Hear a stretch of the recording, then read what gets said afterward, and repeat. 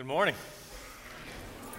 Good to see you all this morning. We continue our series we've been in now for 7, 8, 9 weeks called Questioning Christianity. And this morning the question is, won't heaven be boring? I think most people outside the church aren't that attracted to probably what they conceive of as heaven. I mean, what do most people think of when they think of heaven? Just what's the first thought? Don't say it out loud, but what comes to your mind when you hear heaven? For 70% of you, it was fat babies, wasn't it? It was fat flying babies, wasn't it? It was puffy things, and it was clouds, and it was the harps, right? No thanks. We've sing here famous hymn, right? Amazing Grace, and one of the lines there, when we've been there 10,000 years bright, shining as the sun, we have no less days to sing God's praise than when we first begun. 10,000 years of choir practice? And we're just beginning? Now, Taylor and the team may enjoy that, but, I love to sing, but 10,000 years and we're really getting going? Is that all heaven is? Well, like so many objections, it's really important to know what the Bible actually teaches about a topic. It's also helpful to know a little bit of history. Plato, many know the name Plato, was an extremely influential teacher and philosopher. He was taught by Socrates. He taught Aristotle. Very influential, born in the early 400 BCs. And fittingly, his system of thought, his philosophy was known as Platonism, sometimes called dualism, later known as Gnosticism. And the Greek mindset was that material things are bad. Spiritual things are good. And so part of the journey was let's escape the body. Anything matter, material, solid was looked down upon. That was evil. But the spiritual things, the ethereal things, that was the positive things. Hugely influential. So you can imagine how that vision of things, that the material is bad, the floaty is good, would infect and affect our vision of eternity. If matter is bad, we need to escape it. We need to go away from earth to an eternal heaven. And many Christians still have a lot of Platonism sloshing around in their system. But as we've done in this series so far, we've got to turn to Scripture to rightly answer the objection if heaven will be boring or not. Did you know that not a single person in this auditorium will spend eternity in heaven?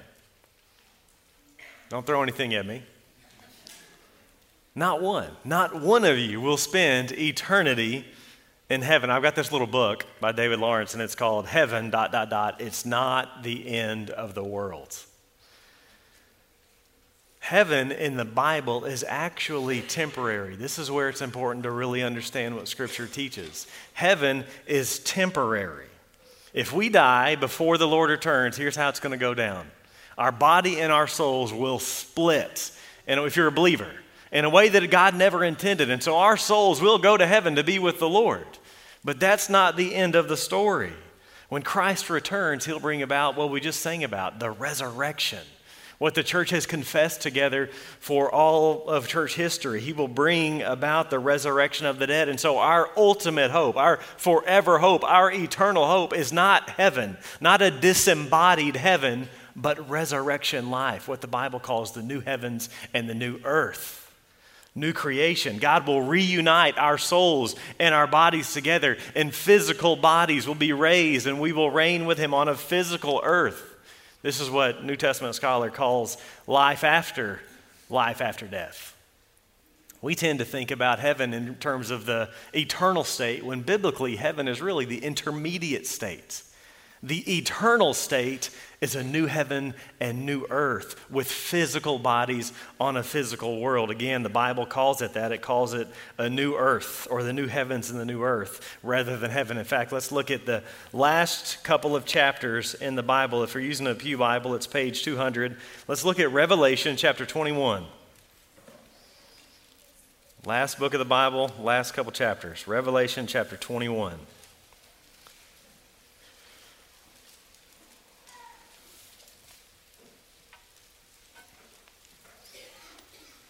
Let's read together the first 8 verses here of Revelation chapter 21.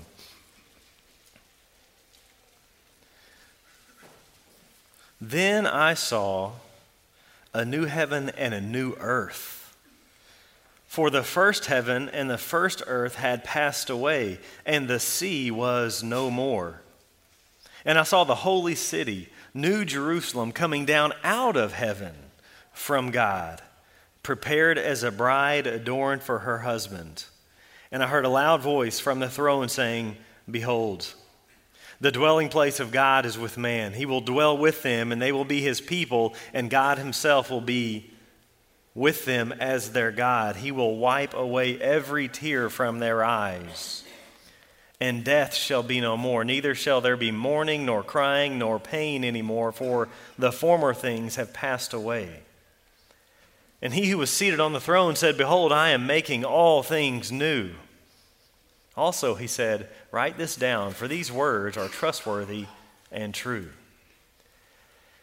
And he said to me, It is done. I am the Alpha and the Omega, the beginning and the end. To the thirsty I will give from the spring of the water of life without payment. The one who conquers will have this heritage, and I will be his God, and he will be my son. But as for the cowardly, the faithless, the detestable, as for murderers, the sexually immoral, sorcerers, idolaters, and all liars, their portion will be in the lake that burns with fire and sulfur, which is the second death. Let's pray together one more time. Father, we're grateful to be able to open your word, and we ask again that you would come and help us, shape us, form us. May we live for and in light of this great reality. We pray it in Christ's name. Amen. I want to make 4 observations from these verses this morning. Number 1, heaven will be physical. Number 2, it will be a new Jerusalem. Number 3, God will be present there. And number 4, he's going to make all things right. And the first thing is that ultimately it's not heaven, it's the new heavens and new earth. It's physical. See it there again in verse 1. Revelation 21:1, Then I saw a new heaven and a new earth, for the first heaven and the first earth had passed away, and the sea was no more. John sees a new heaven and a new earth. It's not just clouds and fat flying babies. It's a renovated earth. God is pro-matter. He's not a Platonist. He's not a Gnostic. He is for creation. It was all his idea. In fact, one way to summarize the whole story of Scripture is creation to new creation. And this is all in keeping with his promises. This language here that we're looking at in Revelation 21 is filled with the Old Testament, and especially the prophet Isaiah. Let me read what Isaiah promised in Isaiah chapter 65, verse 17. Promised that God would remake the world. He said, Behold, I create a new heavens and a new earth, and the former things shall not be remembered or come into mind, but be glad and rejoice forever in that which I create. For behold, I create Jerusalem to be a joy, and her people to be a gladness. In keeping with his promises, God is bringing his plan of redemption to completion, and that's the vision John sees. It's a whole new world. With his first creation, he created the world and then the people.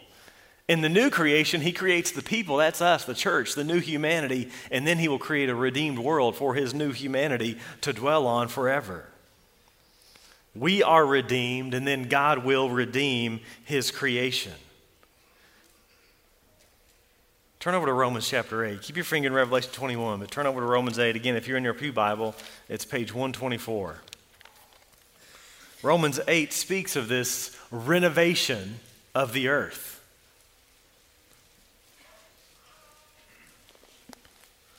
Romans 8:18, really good verse to have memorized. My D group had memorized it a couple weeks ago. I'm tempted to ask some brothers to stand up and recite it for us, but we won't. But it's a good one. Romans 8:18, For I consider that the sufferings of this present time are not worth comparing with the glory that is to be revealed. I love the way he speaks of what's coming. It is glory. Verse 19, For the creation waits with eager longing for the revealing of the sons of God. For the creation was subjected to futility, not willingly, but because of him who subjected it, in hope that the creation itself will be set free from its bondage to corruption. The creation itself. set free from its bondage to corruption, and obtain the freedom of the glory of the children of God. For we know that the whole creation has been groaning together in the pains of childbirth until now. And not only the creation, but we ourselves who have the first fruits of the Spirit groan inwardly as we wait eagerly for adoption as sons, the redemption of our bodies.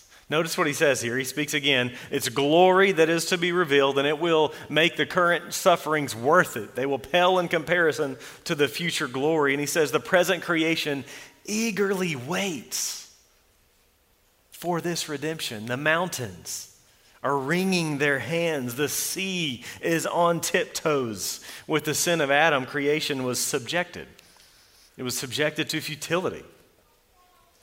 But in hope that the creation itself will be set free from its bondage to corruption and obtain the freedom of the glory of the children of God. Creation will be redeemed. This earth will be renewed and restored. It groans. The creation is groaning as we wait for the redemption, not of our souls. Romans 8 says of our bodies, the resurrection of the dead. God will do for those in Christ and for the entire cosmos what he did for Jesus. The hope is resurrection. Revelation 21:1, again, it says, the first heaven and earth passed away and the sea was no more. Sea, I don't think that's actually saying that there will be no bodies of water on the new earth. We've got to understand what the sea meant in the biblical times. The image of the sea was a symbol of great darkness in the ancient world. It was a picture of unrest and conflict and chaos and evil. Revelation and Daniel, Revelation quoting Daniel, speaks of beasts coming out of the sea. But in the new earth, there will be no unrest, no chaos, no conflict, no evil. There will be light and security and safety and stability. God will remake, he will redeem, he will resurrect this world. This is what Peter's getting at in 2 Peter chapter 3, verse 10.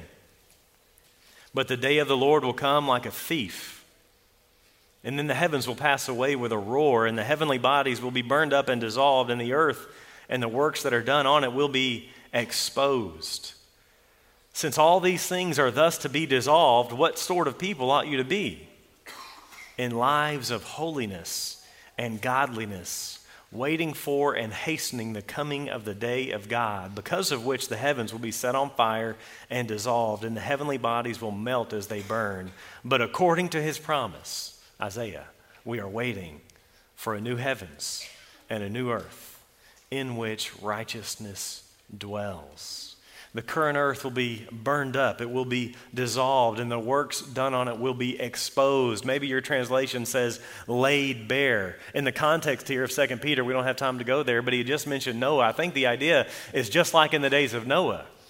What was destroyed in the days of Noah, it actually wasn't the earth. The earth was purged, but it was the unrighteous that were destroyed.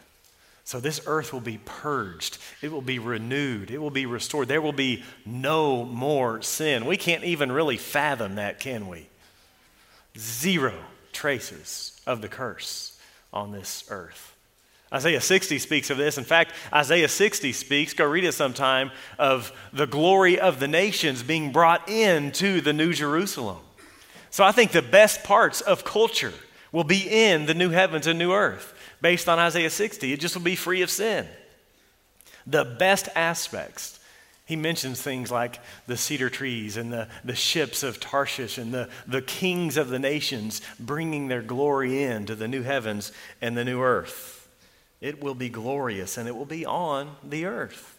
Again, it'll be physical.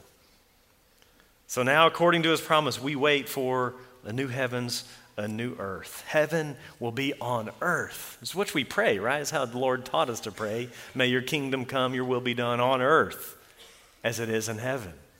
This is a vision of that vision coming to fruition. So the first thing is it's physical. Second thing John mentions here is it's the New Jerusalem. Look at verse 2, Revelation 21, verse 2. I saw the holy city, New Jerusalem, coming down out of heaven from God, prepared as a bride adorned for her husband. It's a city. The garden has become a city, and it's coming down from heaven to earth. And this eternal state is called the New Jerusalem, which tells us the old Jerusalem was not the be-all and end-all. It was actually a pointer to something much greater. Think with me for a minute just about this theme of land in the Bible. It begins actually not in the Promised Land, but in the Garden of Eden. That was God's first sacred space where the Lord walked with his people in the cool of the day. Of course, you know what happens, right? They sin and they are expelled from the sacred space. They're removed from the land. They were supposed to guard the garden. Now the garden is guarded from them. But the storyline continues. God judges the world. He purges the earth of sin, but then we repopulate it with sin again. But he makes promises to Abraham in Genesis 12 and promises him a people and a blessing and a nation and a place. God was recapturing and advancing what was lost in Eden. But Abraham's family ends up enslaved in Egypt. God frees them, frees his people, places them in the promised land after wandering in the wilderness, but then they too are expelled from the sacred space because of their sin. They're still east of Eden. In some ways, the story of the Bible is who will bring us back to Eden. But God promises to restore his people, and through the prophets, and as we've seen, Isaiah promises, ultimately that will be a new heavens and a new earth. The New Jerusalem, the first Jerusalem, was a pointer to something greater, the whole world. The first Jerusalem was a type of the New Jerusalem, the new heavens and the new earth, which is why Paul can say in Romans chapter 4, verse 13, that Abraham was an heir of the worlds. There are two different Greek words for world and lands. Paul used them both. He could have said Abraham was an heir of the land. He says that Abraham was an heir in Romans 4:13 of the world, of the cosmos, because he knew that ultimately Canaan was a pointer to something much greater, ultimately the whole world restored. Then in Ephesians 6, Paul does the same thing. Ephesians 6, he actually quotes the fifth commandment as he's talking to kids to obey their parents. Then there's a promise attached, and it said that you may live long in the land. Well, back in Exodus, that referred to the promised land. And in Ephesus, it refers to a whole lot more than that little strip of real estate in the Middle East. It pointed forward to something greater, ultimately the new heavens and the new earth, the New Jerusalem. So the garden becomes a city prepared as a bride for her husband. So the city is a bride. Here we see that it's both a people and a place for that people, the bride of Christ. So Galatians 4 can speak to us, the church, and say that Jerusalem above is our mother.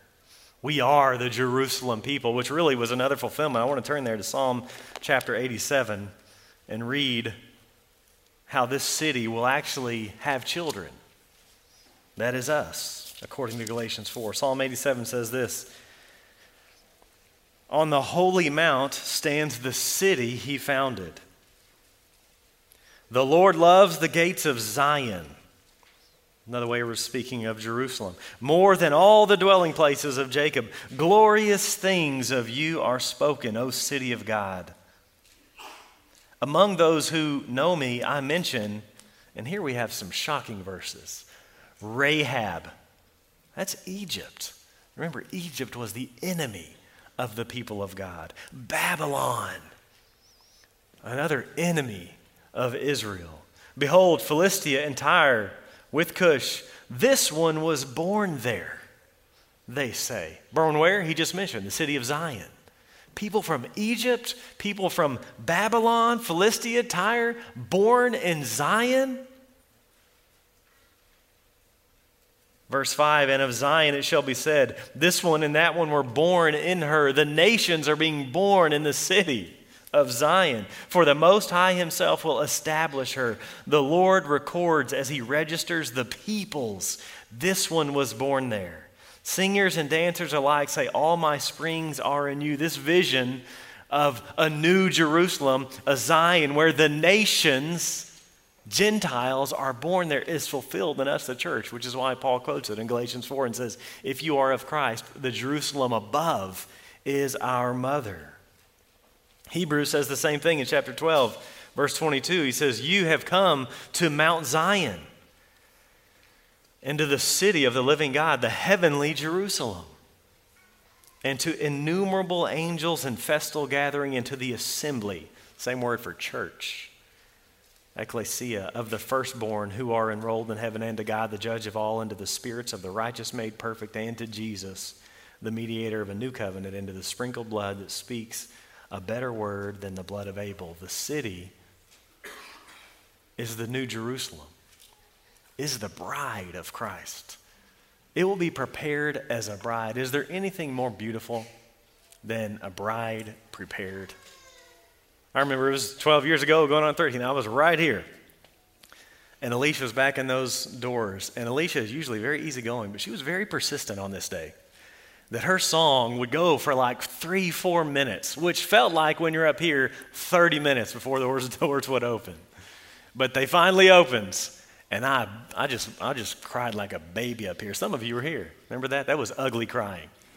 I'm sorry, it was, man. But it was beautiful, right? A bride prepared for the city is beautiful.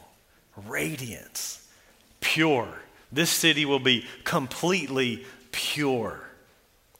The new Jerusalem. Third thing about this new heavens and new earth is the presence of God is there. Verse 3, most importantly, Revelation 21, verse 3. I heard a loud voice from the throne saying, "Behold, the dwelling place of God is with man.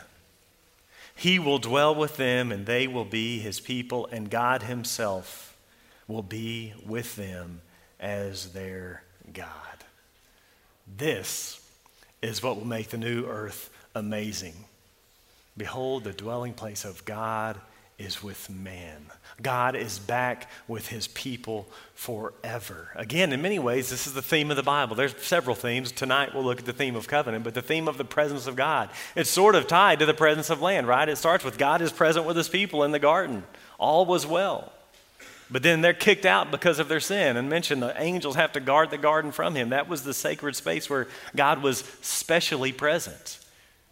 But he doesn't give up on his people. He comes back, right? And the next is the temporary temple, the tabernacle where God dwelt with his people, which was a pointer then to the temple. The temple was built, and the glory cloud comes down, and it was glorious for a little while. But then exile because of Israel's sin. And the glory cloud departs. And did you know that the rest of the story of the Old Testament, the glory cloud never returns to the temple? In fact, the temple is finally rebuilt, the second temple, and maybe you remember that there were older people there. And so there was this mixture of celebration from the younger people, but there was crying from the older people who had seen that first temple because it did not compare. Surely more was needed. This isn't what God had promised. And so later Haggai would say that this new temple that's coming, its future glory will be greater than the former, says the Lord of hosts. Still waiting on the presence of God. Enter Jesus. John chapter 1, Jesus came and dwelt among us. That word in Greek is the same word for tabernacle. Jesus is the presence of God on earth. Jesus is where heaven and earth overlap, which he can say in John chapter 2, destroy this temple, and in 3 days I will raise it up. Jesus is where the forgiveness of sins is found. He is the temple, but then Jesus leaves. But does he leave us as orphans? No. Acts chapter 2, Pentecost. The glory cloud returns. And where does it return? Not in a physical structure, but in the people.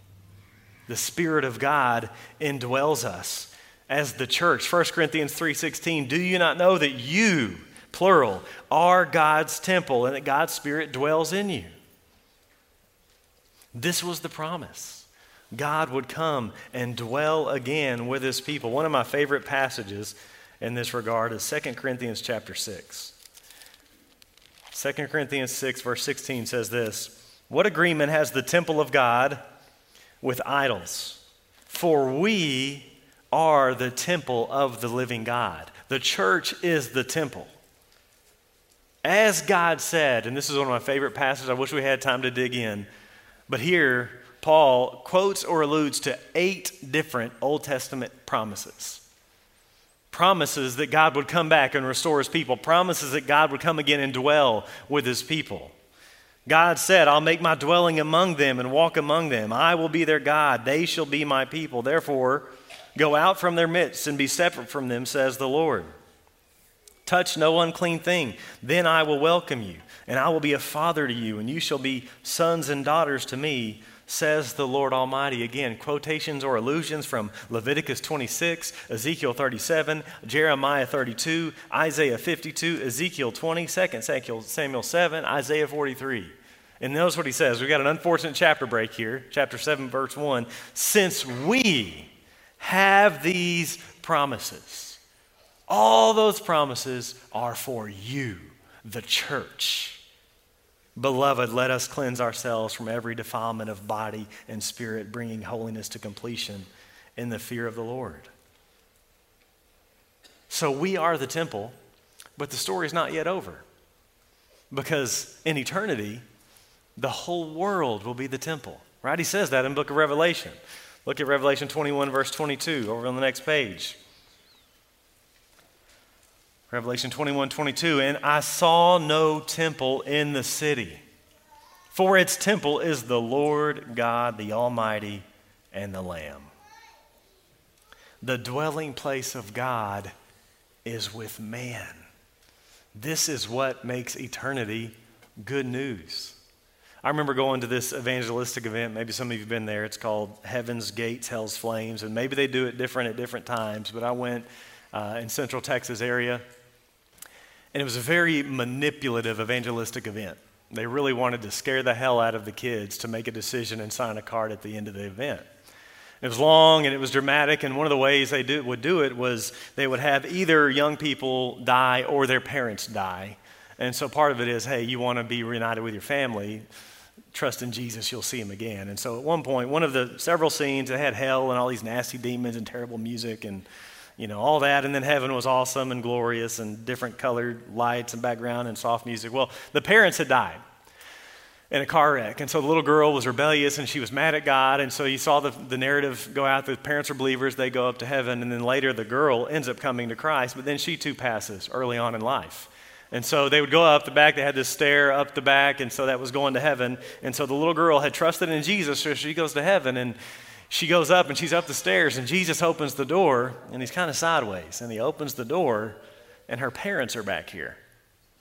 And the little girl runs right past Jesus to hug her parents. That ain't how it's going to go down, friends. It will be amazing, and it's the kindness of God that we will be reunited with family that have trusted in Christ. And that's no small thing. But the glory of heaven is not reunion with family. The glory of heaven is the presence of God.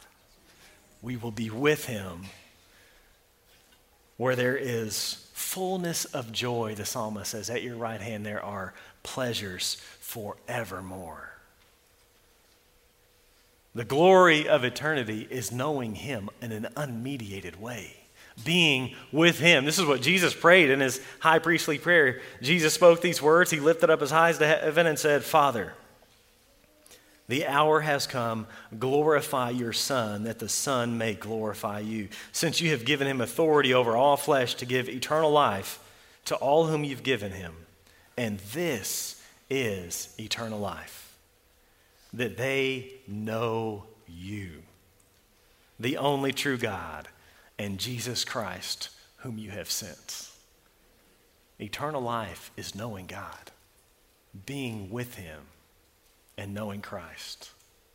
Look over at Revelation 21, verse 16.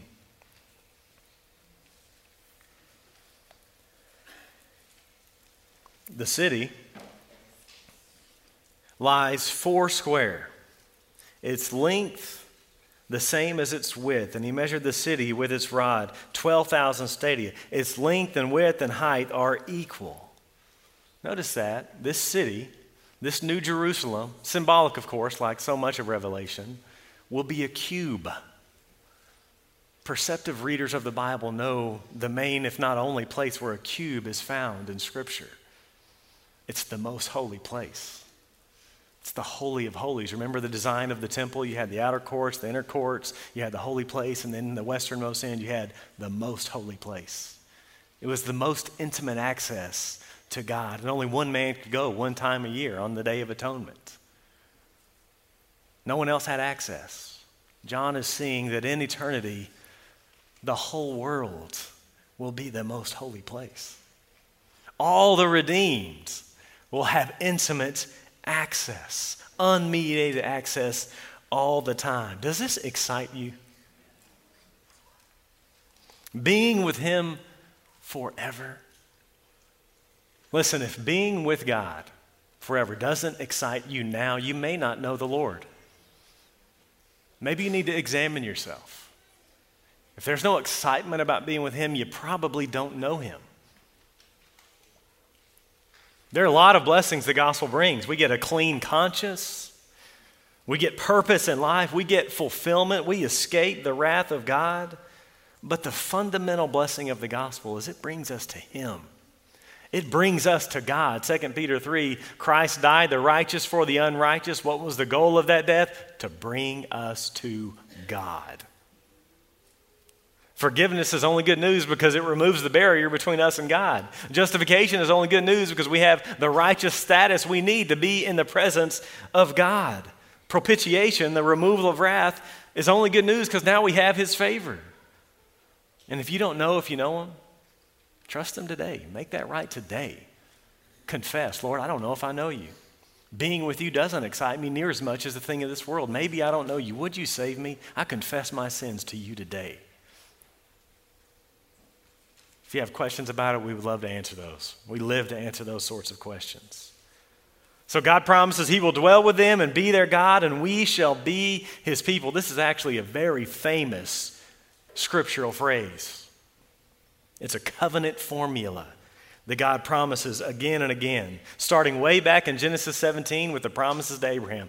We don't have time to go there, but I just want to list not all, but the key times in Scripture that this phrase is spoken. God will be their God, we shall be his people. Genesis 17, 7 and 8, Exodus 6, 7, Exodus 29, Leviticus 26, Jeremiah 11, Jeremiah 24, Jeremiah 30, Jeremiah 31, verse 1, Jeremiah 31, verse 33, Jeremiah 32, 38, Ezekiel 11, 20, Ezekiel 34, 24, 36, 28, 37, 23, Zechariah 8, 8, 2 Corinthians 6, we read that one, Hebrews 8, and then twice here in Revelation. This promise was meant to be an anchor for the people of God. I will be your God, you will be my people. So let us hold fast to him because he will hold fast to us. He will be our God, we shall be his people. Here we see in Revelation God making good on that promise, the kingdom consummated. The fourth thing about this new earth is that God will right all wrongs. Look at Revelation 21, verse 4.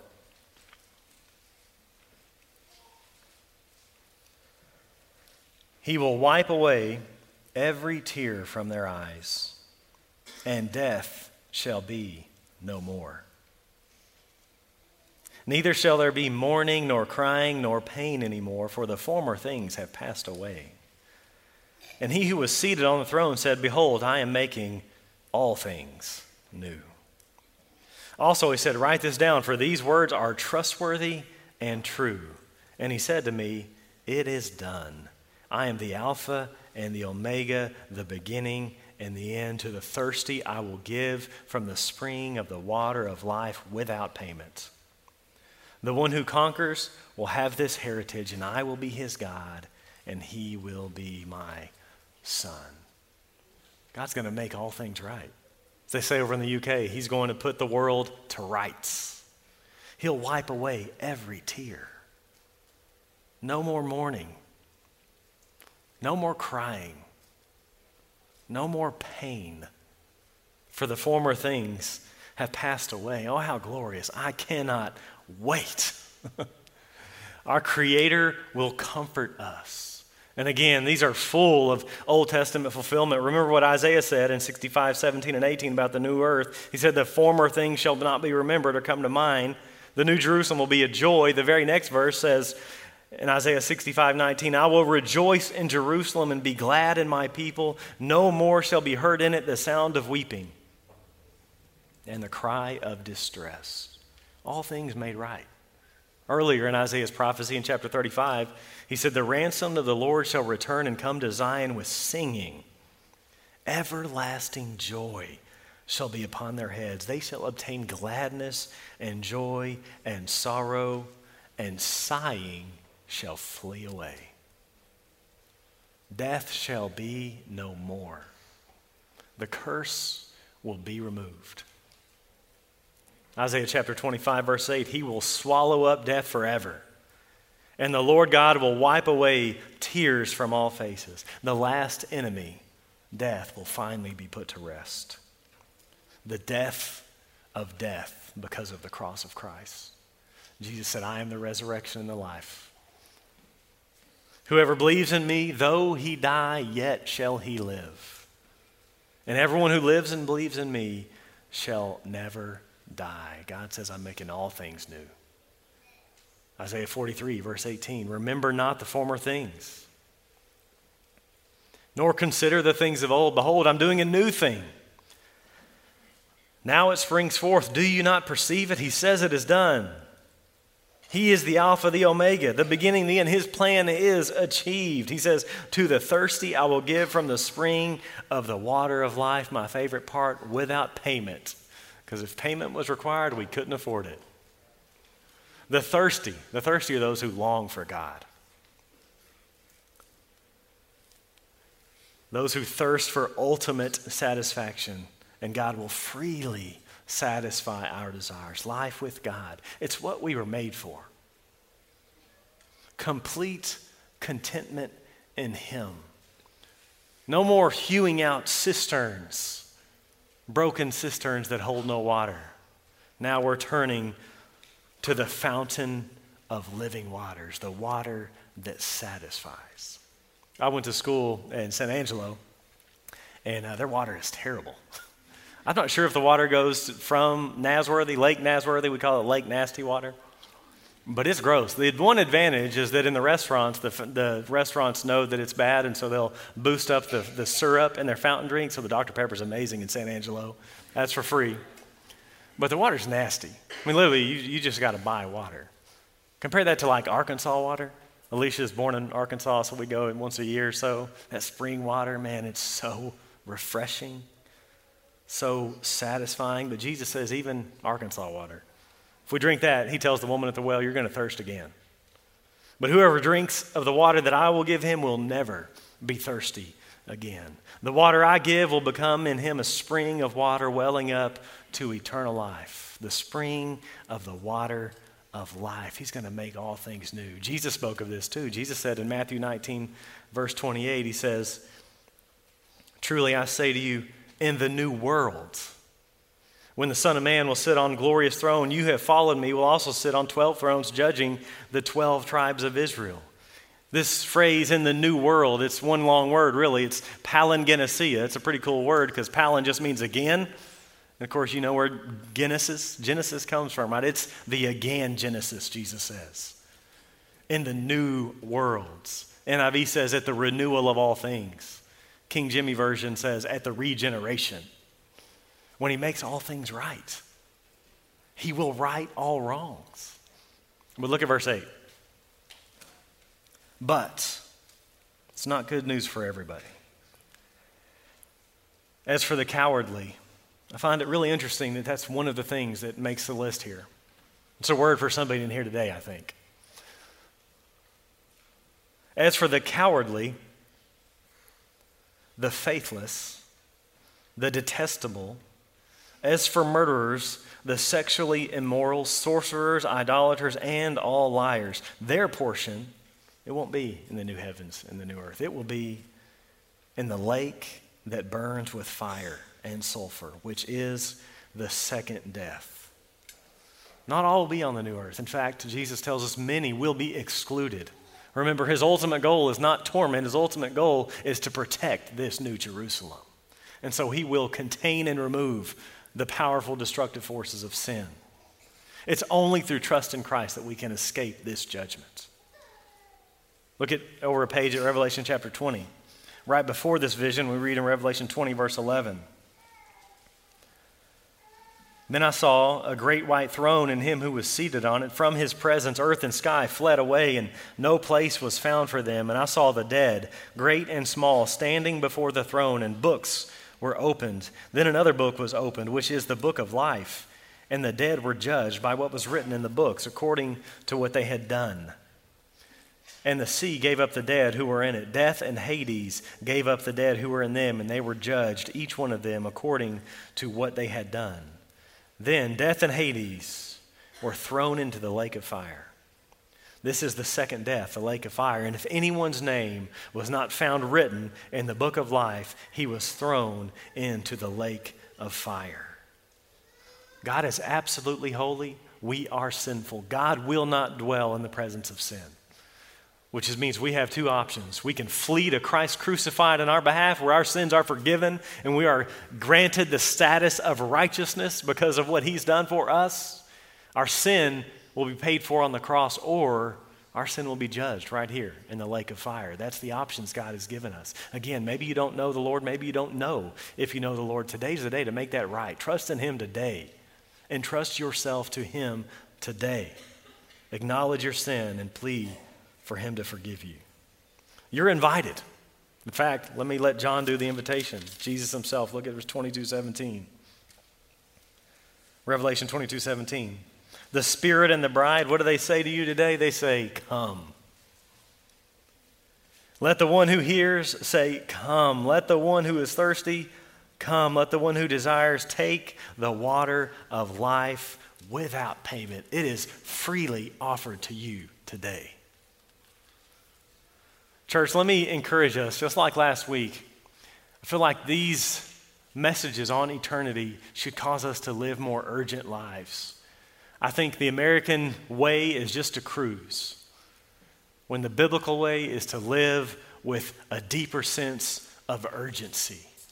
That we would live in light of this truth, that it would shape the way we live. It would shape our passion and our zeal for following the Lord, and it would want us to be zealous about helping others follow the Lord.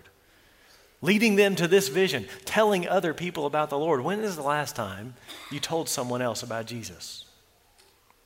Do you believe this is true? We should spend ourselves to help people get ready for this.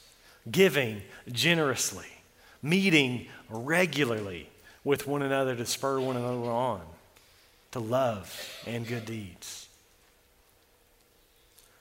So let's get in the game. Let's take this seriously. Back to the intro, is heaven going to be boring? No. No, it will be much more than fat flying babies and harps and clouds. It'll be exhilarating. I think we will sing there in a way we've never sung before, but it'll be more than singing. It will be life as it was originally meant to be. Eden 2.0. The again Genesis. The new creation. Christian, maybe sometimes you wonder, man, this is hard. Is it worth it? Is following Jesus worth it? Yes. Can you imagine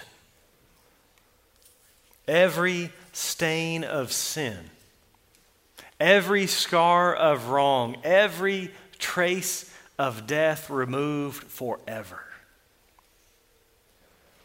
No more cancer, no more MS, no more mass shootings, no more hate. No more leukemia, no more selfishness and insecurity and anxiety, no more disappointments. Can you imagine? No more loss, no more tears. The Lord will wipe our tears away. Towards the end of the trilogy of The Lord of the Rings, Sam Gamgee asks, is everything sad going to come untrue? And the answer is yes. Everything sad will come untrue. But even all that I've just mentioned will pale in comparison to being in the presence of Christ our King, in whose presence there is fullness of joy and pleasures forevermore.